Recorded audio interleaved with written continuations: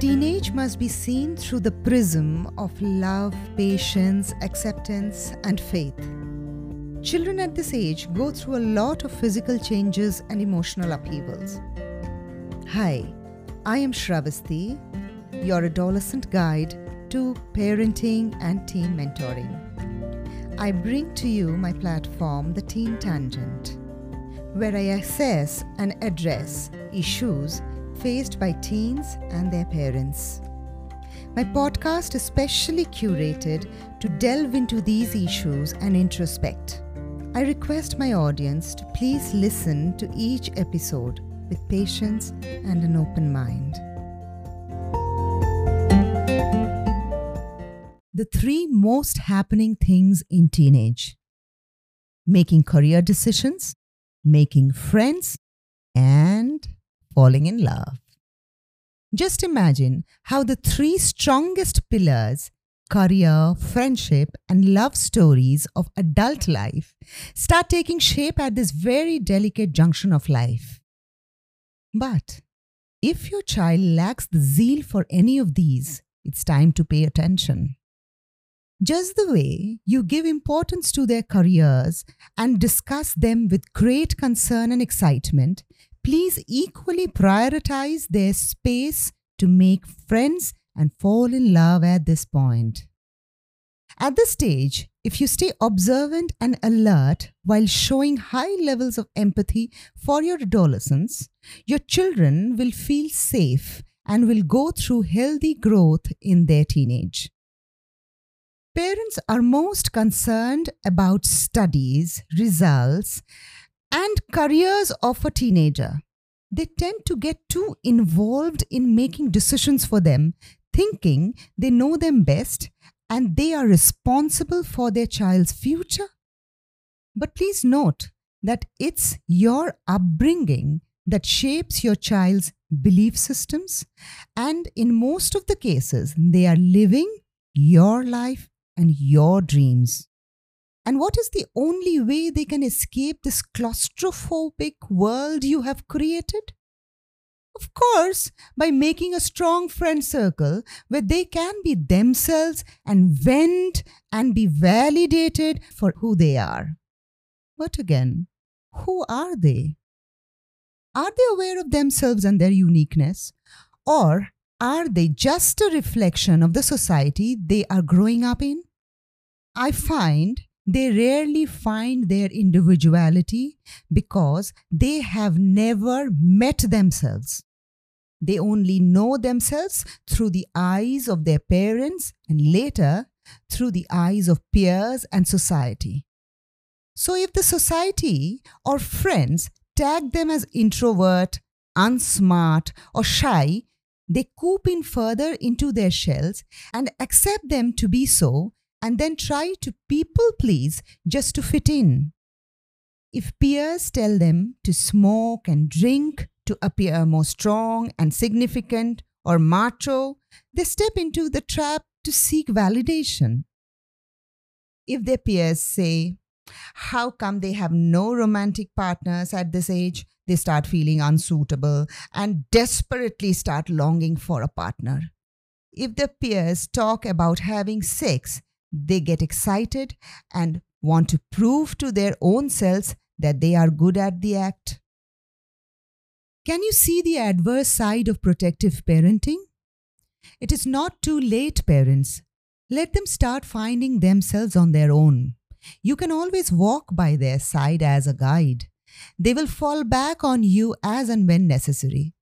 Parenting is a very difficult journey, and if you have dared to put your foot forward, you will also need to have a lot of strength, sense of acceptance, and prudence to navigate through the path. In this episode, I will be taking you through a few real-time cases that can bring clarity about romance in adolescence and consequences thereafter. So what triggers the Cupid? Firstly, it's the hormones. The hormones that release in puberty causes physical growth and sexual development, thus needing sexual attention or touch from a partner of their choice is pretty normal. They fantasize and get infatuated very easily. At this moment, it's not their mind that guides them, it's their hormone. So, please be forgiving and deal with such situation by looking at it from the biological point of view. At this moment, they are sexually charged and emotionally weak. You can understand how bad this combination is. So, charging, scolding, punishing, or demoralizing can just boomerang. They might become secretive, start lying, get rebellious, deteriorate in their studies, which is of utmost priority at this stage, and also self-harm. So be careful how you deal with such situation. Sometimes they even try to elope. The best way to address the situation is to have elaborate discussions about sex with them. Share stories from your teenage days and your learnings thereafter. Give them a safe space to share their feelings with you by actively listening and being non-judgmental. Even if you find them with an unsuitable partner, do not talk them or force them out of the relation. Rather, try and be a part of their love story and meet their partners and stay informed about their whereabouts. You cannot stop them. You can only educate them well about the consequences without threatening them. I know you are scared about your child getting scarred or hurt in a relationship, but that is the only way they grow. Practice acceptance and patience as far as you can. You all are matured adults dealing with inexperienced teens. You can't expect them to behave like adults, right? In our days, our parents were very strict and we dare not mess with them. But today, our children are too sensitive and vulnerable. And I feel it's better we do not mess them up. Our days we were naive, but today, though our children are sensitive, they learn to strive through disappointments better than the earlier generations. In one case, my counselor had deeply fallen in love with a boy. It was a long-distance relationship. She was a great student and lovely girl, but she was delicate inside. Her parents were losing calm and were worried that she might not fare well and started rigid parenting. In a few months' time, the girl started showing signs of depression and got suicidal. She was aiming to become an engineer. She had all the merit to crack the most difficult exams, but at this point, she was numb. Post-counseling, I had advised the parents to take their eyes off the relationship and let her be. Rather, aid her to score well through parental support. They were advised not to intervene into her personal space. With time, the relationship flourished and she started scoring well too. Everything started normalizing and she felt no pressure from her parents. 1.5 years passed. Just before her board exams, the relationship came to a sudden end because she caught him double-timing her. She called me, cried her heart out, called me again and cried and cried. But when I counseled, she understood and was receptive of my advice because we had given her space to give a scope to her love.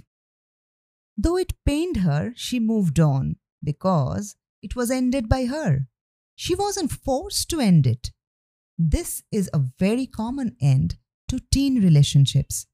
And isn't it obvious, parents? They are so little and inexperienced and naive. So, they need you even more. They should not live in guilt. So, allow them to falter in love. They will always have you to fall back on. Love stories in boys are quite different from that of our girls. Boys look for physical intimacy first, whether it's a kiss or fondle or even the complete act. They feel like a man through this, and they are really in a rush to become one. But I must not generalize. Many boys are seen to be very serious about the one they love and are very respectful towards their partner. But absolutely unlike girls, sex is the first thing in a boy's mind. So, in many cases, I have seen boys push their partners to get intimate. In some cases, their partners give in, and in many cases, they drift away due to fear and choice. I have come across partners bullying their love interest into sex by threatening to share their intimate chats from their phone. There have been cases of partners bullying by threatening to show inappropriate pictures of their partners. Many a times during intimate video chats, partners take pictures. Teens often party out these days. In these parties, they may land up drinking. Since they are too young, the body gets intoxicated very quickly, and then their partners or fellow friends may land up taking advantage of their situation. All these needs to be shared with your teens so that they do not fall prey. I remember a very different case. It was about two same-sex partners. Well, parents, keep an open mind while listening to such cases. Once again, a long-distance relationship. Both of them became friends through an online app. It is difficult for homosexuals to find a partner as easily as the straight do, so they take help of online sites. They both deeply fell in love, and the relationship was serious. One fine day, one of the partner's parents got to know about the relationship and felt devastated on realizing about their child's sexual preferences. So they locked the child up after a harsh beating and took away the phone. On the other side, a mutual friend informed this case to the child's partner, and the partner broke down with fear and nervousness. When I counseled the child who broke down, I realized how vulnerable homosexual teens are. They are so scared of judgments. They find themselves as a misfit in the society, lack self-confidence, fear their parents' rejection. They are fearful about facing social unacceptance and feel very guilty of putting their parents in an uncomfortable situation. In such cases, I take help of same-sex peer counseling. It greatly helps. They can share their problems and are understood best by teens with similar background. Parents, be very observant of all kinds of traits in your teens. They will never be able to share their thoughts unless you are ready and open to listening. Please do not try to demean them or talk things out of them. Rather, it is best to meet a counselor to get a hold on the situation. If they have homosexual traits, kindly be empathetic and accept the way they are. They are any which way fighting to get their share of space in the society. You as parents should never add to their pain and threat. I very well understand the difficulty to accept things that go against the social norms. But can you forcefully change a child's sexuality? It's never possible. I have seen gays and lesbians forcefully married to straight partners, and the marriage failed horribly, scarring the partner for life. Please try and understand, it is not their body, it is their mind. They feel and accept themselves that way. You can't change that through any counseling, medication, or spiritual intervention. So please accept. That way, it will be less painful. It's you whom they need. Your acceptance is primal. The society and the world is busy worrying about bigger issues. Don't worry about that. Don't worry about what the world has to say. As long as your child is healthy and happily settled, with a good career and a loving partner, there is no reason to worry. I'm leaving you here with a lot of points to introspect. Please feel free to write to me with all your questions, and I will be more than happy to address them in my future podcasts. This season of my podcast will have 11 episodes other than my introductory episode. Each episode will cover one pertinent issue faced by parents while parenting teens. If you have come this far to listen to this podcast, I am highly grateful to you. And I hope all my episodes will help you bring clarity in parenting teenagers.